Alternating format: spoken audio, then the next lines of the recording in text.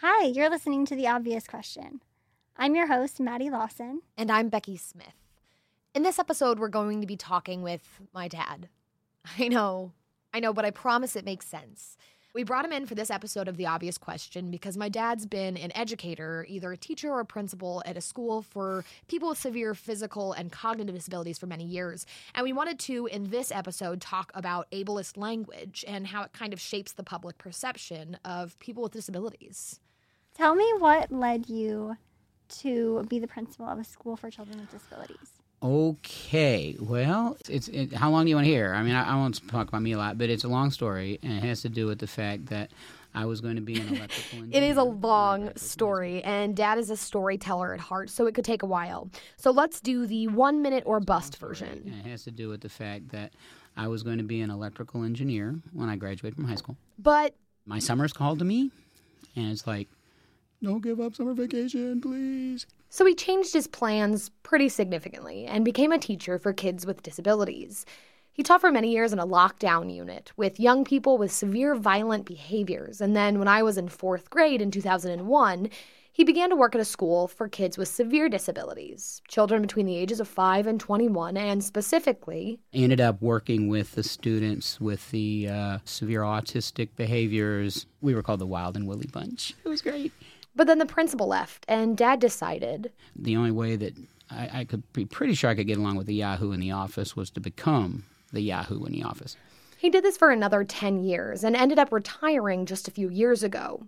He now subs a few days a week, doing what he says he really loves and has wanted to do for the last 40 years. I spend just quality time with some really cool kids. So I think that when it comes to ableist language, or even the word ableist, it's kind of this negative thing that like people are quick to say, that's not me. I wouldn't do that, because I think when people hear about that, they think pain and like the way that you can make somebody feel. And people don't want to believe that the things that they say could make somebody experience this. And I think what's important to recognize here in this episode is that there really isn't just one way to talk about disability. And I don't think that this is something that is done intentionally. I don't think anybody goes out of their way to be like, I'm going to be a dick and like make somebody feel like shit about themselves. I don't think anybody does this trying to hurt somebody, but people just need to be more mindful of the way that they do talk about disability. And I think that it's something that, isn't often really talked about, because we either hide disability to the point that we, pretend like it doesn't exist. Don't say the word disabled. Don't do this. But we rarely talk with people asking how they want to be spoken about, or how, words impact them in the way that they feel about it. And so I don't want this episode to be something that, makes people feel like shit. Mm-hmm. Like, I don't want somebody to listen to this and be like, oh, man, I do that. Because, I have ableist tendencies in my vocabulary that I still have to work on. And, I think it's something that we all do. It's just inherently the way that disability has been talked about for so long that I think it's starting to be reframed and be thought about in a different way. And I think it has a lot to do with, social media and giving a voice to people with disabilities. And, we're being given more of a platform now than we ever have before. And we're more visible now than we ever have been before because of this. Right. And I think that can be such a beautiful thing. But also I think that it can turn people off from talking about things because, they don't want to say the wrong thing, and so they don't say anything at all. Well, you ready? I think so. Let's get started.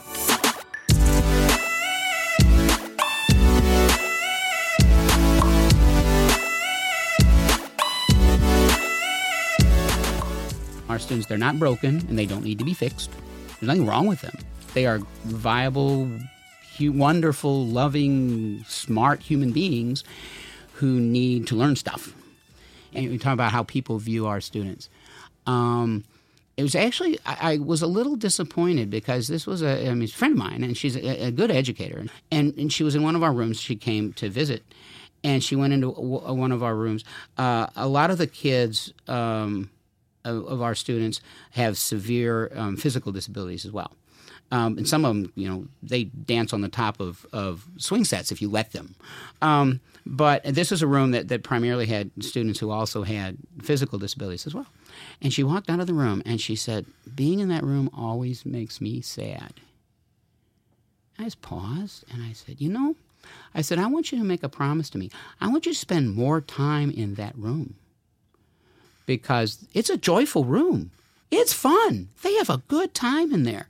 And again, it's seeing the apparent disability and not looking past that to see the person.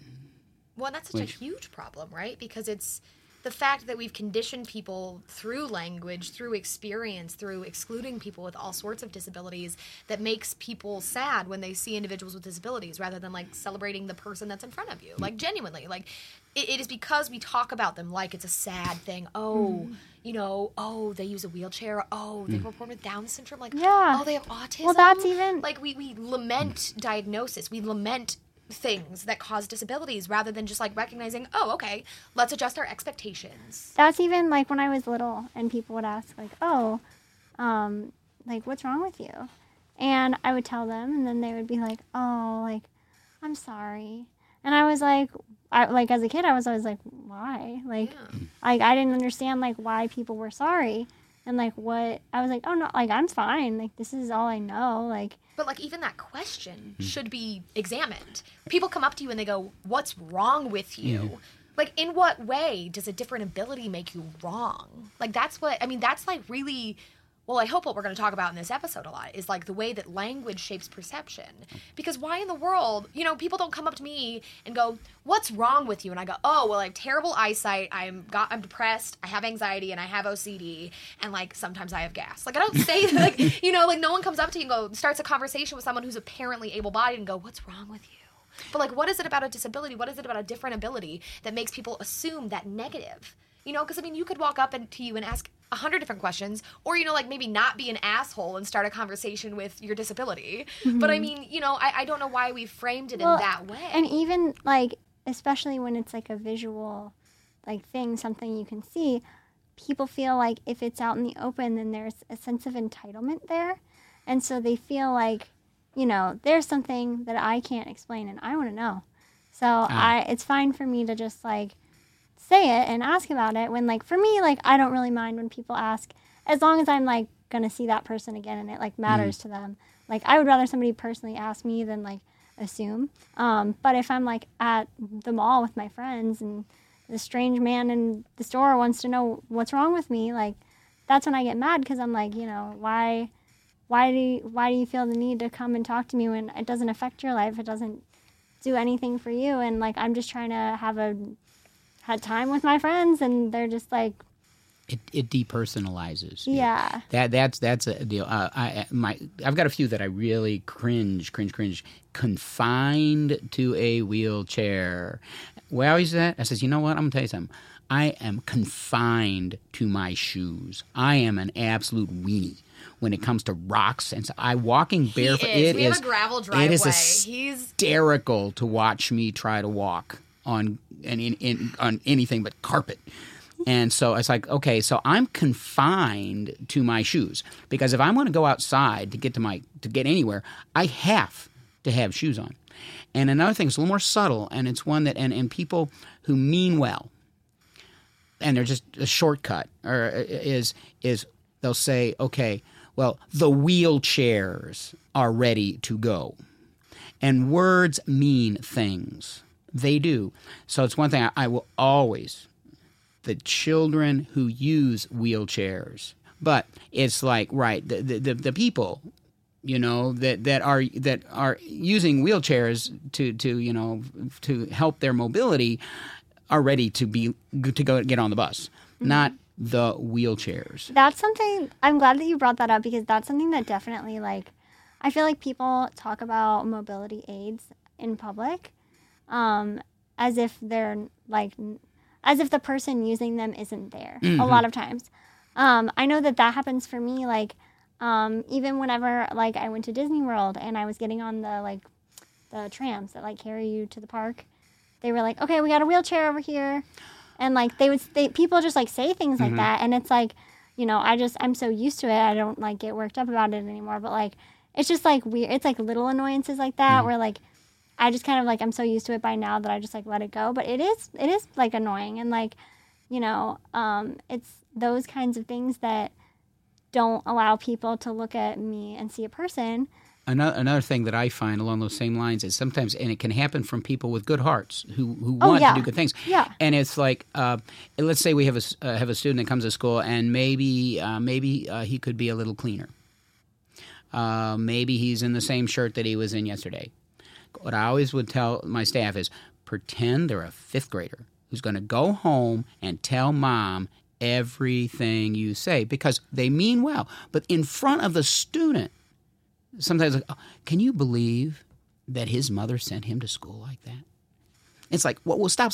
I know one thing about every human being on this planet. It is a human condition. Everybody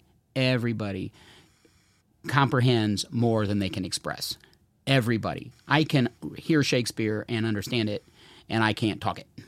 So I said, we don't know whether or not, and with some of our students, whether they're comprehending what you're saying or not, but let's assume they are, because would you want someone talking about your mother that way in front of you? And again, and I really honestly, because I know these people and I love these people, their heart is, they're concerned about the student. It's not like they're being mean, but that doesn't matter. You see what I'm saying? It's still, you're talking about the person like he or she isn't there. Yeah. Well, and that reminds me, I grew up, I always rode the shorter bus with all the children that have different kinds of disabilities. And there was this girl on my bus, and I don't exactly know what her disability was, but she had like the cognitive abilities of like a 2-year-old. Mm-hmm. So she one day came to school, and her mom, whenever she put her on the bus, told my bus driver, hey, she's on her period, so just let her teachers know so that they know that she's going to need some help in the bathroom more than normal. And so as we get to school, my bus driver tells the para, and like we're going into the building, all these other high school students are going into the building, and I hear these 2 paras out loud talking about her period. And so I went up to them and I go, hey, like, don't you think that's disrespectful that you're like just openly talking about her period, like in front of everybody? And they literally get so mad at me, and they were just like, that's none of your concern, like, stay out of it. And I'm just like, you're literally talking about her period as if she's not there, as if she's like if I was that age, like now, like, I don't care, like, I'll talk about my period with anyone, but like at that age, like, that would have been mortifying. Like, that's mortifying. Like, why would you do that? She's a 17-year-old girl. Like, you don't just do that. And so it's just like those kinds of things where like it made me really upset, and also like opened my eyes a lot. Hey, you're listening to The Obvious Question, and I'm your co-host, Becky Smith. So KBIA has some other podcasts you should check out as well, including Show Me the State, hosted by Christopher Husted. This podcast takes a look at myths and lore from Missouri history and figures out how that's still impacting the state today. We also have the True False podcast, which is an in-depth look at documentary film. You can find this and all of our podcasts at kbia.org or wherever you get your podcasts today. Basically, it's all the lazy, unintentional ways we talk about disability that influences society's perception of disability and what people with disabilities are capable of doing. You know, one of the ones I find myself still doing all the time, and it makes me so mad now when I catch myself doing it, when I find other people doing it. And I went to see a family of a student that Dad had, and I saw the student that I've known for literally years. I met this young man, when he was 5, and I think when I saw him, he was 17. And I walked into the house, and I said hi to his parents, and I saw him. I went, oh my God, he's getting so big. And I was like, what the hell am I doing? I'm talking about a 17-year-old young man. There's no way I'd walk up to someone who maybe didn't have a physical or cognitive disability and go, oh my God, you're getting so big. Like, I would never do that. But people just always want to, like, take away that agency and that personhood and revert you back to something they understand better. And I feel like that is children. I don't know. Is that me? No, absolutely not. That is an issue. Yeah. And when I started at my school after work, I called everybody baby. And when I first started at my school, and there was a 19-year-old young woman, and I did, and it wasn't, but one of the aides called me aside and said, Dean, I'm just reminding you, you're talking to a 19-year-old young woman. You're not talking to an infant. And that's one thing that we've got to think about. Yeah, I feel like when you know a person directly that is affected, or if you are affected by something like a cognitive or a physical disability, it's almost like it gives you a perspective of the world that you kind of miss out on if you don't have that. And so, like, I know for me, like, my friends, whenever they first, like, go in public with me and do things like that, they will notice how people react to me in a different way than they react to them. And it really bothers them. Like, they'll see, people just coming up to me for no reason and, just, like, pointing out stuff like, oh, my gosh, sweetie, like, you're so beautiful, and, like, feeling compelled to come and talk to me and say things to me when, like, they wouldn't do that had I not. And, like, not saying that people shouldn't come and, like, compliment people. Like, I've never been offended by that. But, like, I don't know, people just talk to me in a different way. Like, for example, one time I went to a nail salon with a couple of my friends, and they talked to me as if I was way younger than all them. They were all calling me, like, oh, hi, sweetie, like, how are you doing? And they were just, like, talking to my friends like they were adults. They were just like, what color? Like, those kinds of, like, actual conversations. And for me, they were like, oh, hi, honey, like, what do you need? Like, and they were just being so different to me. And it was just, like, and you even hear it in, like, the tone of people's voices. Like, sometimes a person will come up to me and be talking to me so different. So I'll talk to them the same way that they're talking to me. They'll be like, hi, Maddie. I'm like, hi, how are you? And then they're like, oh, like, they catch themselves doing it. But, like, it would be hard, I feel like, if you couldn't, like, call people out like that, or if you couldn't even, like, if you couldn't advocate for yourself. And I guess that's what I struggle with, like, in understanding cognitive disabilities and, like, that experience, because, like, I feel like that would be so hard to, like, not be able to call people out on their shit, for lack of a better term. And I think that's where education is so important, because words really do matter. And a lot of people, they're not mean people. They're well-meaning people. They just don't see it. They don't get it.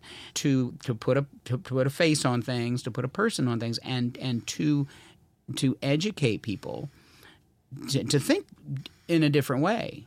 Because, not everyone, there's a lot of people who will learn from that, who maybe from your experience with them and the way you talk to them, that maybe the next time that they met someone with a disability, they would, oh, that's right, I'm talking to a person and not a disability.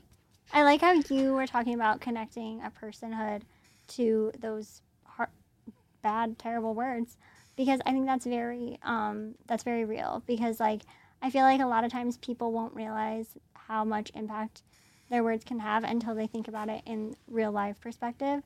I remember when I was in high school, I went to a school that was like 2 levels, and there was one elevator.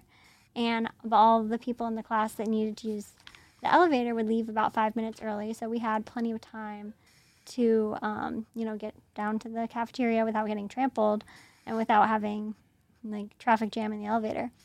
And so there was, like, 4 or 5 people at that time in that class I was in that were, like, on crutches or had, like, a splint on their arm, or, like, for some reason had to leave early to go to lunch. And my teacher for that class goes, all right, all the cripples get out. And meant it, like, was trying to be funny.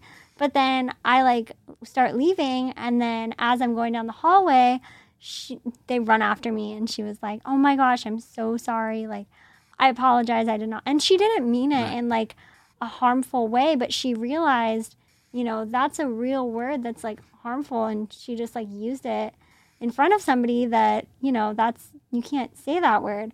And she was very apologetic, and I wasn't like mad, but I was just like frustrated in the moment, because it was just like, not only are these like children that are using it, but it's like adults. And I think having to like educate everyone that isn't impacted can be like tiring sometimes. Absolutely. And it shouldn't be a responsibility. It shouldn't. Support for KBIA and for the Obvious Question podcast comes from Kilgore's Medical Pharmacy, locally owned and supporting the community with delivery, a drive-through, and 3 locations in Columbia and Ashland, and the Sync program for medications. Learn more at kilgoresrx.com. Kilgore's, we make you feel better. When people go into a room and they have a visible disability, people always meet the disability before they meet you. Mm-hmm. And so it's hard sometimes for them to, when they automatically see all the things that you can't do or assume all the things that you can't do, it's hard for them to imagine, a life being good without those things, because they can't relate. They've never lived a life like that. But what they don't realize is like having those experiences can shape a perspective, and like your whole entire world is just different, because you just have always seen it differently. So like something that might sound really sad and really difficult for them is something that, for me, I'm like, I'm just getting into my van. It's not sad that they watch the lift come down. Like, that's so sad. It's so inspiring to see you at Target. Like, and for me, I'm like, I'm just at Target. Like, what do you want? Like, and so I guess people just have this idea of disability and what that means in their head. But until you've really experienced, or even been near somebody that experienced it, like up close to somebody, it's just difficult to explain it to people. It's difficult to show somebody unless they see it for themselves. And like, even like once I become close to somebody, they'll make jokes about it. Like, we'll be in a store and like somebody will come up to me and, hold the door and like pat me on the head or like do something weird. And then my friends will be like, well, now Billy's getting into heaven. Like, good for Billy. And I'm just like, I know, like, I'm a giver. What can I say? And like, stuff like that. And it's just like, it's just so weird, because like for people that have it, or for people that are around it, we don't look at our lives as being like sad. But just because it's so different than what somebody else has, they see it as like, I just don't get how they could do that. Right. I don't get how it just doesn't make sense to them. There was a piece on NPR years ago that really, it touched me deeply. And there was a young man who was born quadriplegic, and he had his life. Then there was he became friends with a 19-year-old young man who, football player, very active, who was in a motorcycle accident and became a quadriplegia and with and needed assistance breathing and all that, and that's hard on a body, as we know. And about 3 years after the accident, his friend died, and this young man went to his funeral, and well-meaning people, one after another, the minister, his family got, oh, Brett's in heaven now playing football. Oh. He's complete again. He's doing what he used to do, like those 3 years before. And this in this essay, this young man says, well, what does that make me? I've never been able to play football. This is my life. I have a good life. And yet I'm being told that my only hope when I get to heaven is I'll be able to play football. And it's like wow, that, and it's exactly what you were talking about too, is that they didn't get it, was because we all have strengths and weaknesses. We all have things that we can do and things we can't do. I think that's the hardest thing is people, I don't ever think necessarily like go out of their way to like say something that's like offensive or like say something that's like not correct about disability. I don't think anyone sits around like, how can I like be really rude and like make them upset? There's some people out there like that. I mean, there definitely are. But, like, I don't know, like, most people don't. And, like, so whenever people do get, like, called out for being, like, for saying something that's ableist or for, like, unintentionally doing it, sometimes they're like, well, I could never, like, I would never do that. And it's like, but you just did. And, like, a lot of people, I mean, even me, I find myself using terms like, oh, like, take a picture from this angle because I look more normal. Like, I remember doing that when I was younger, and I was like, what? Like, what does that even mean?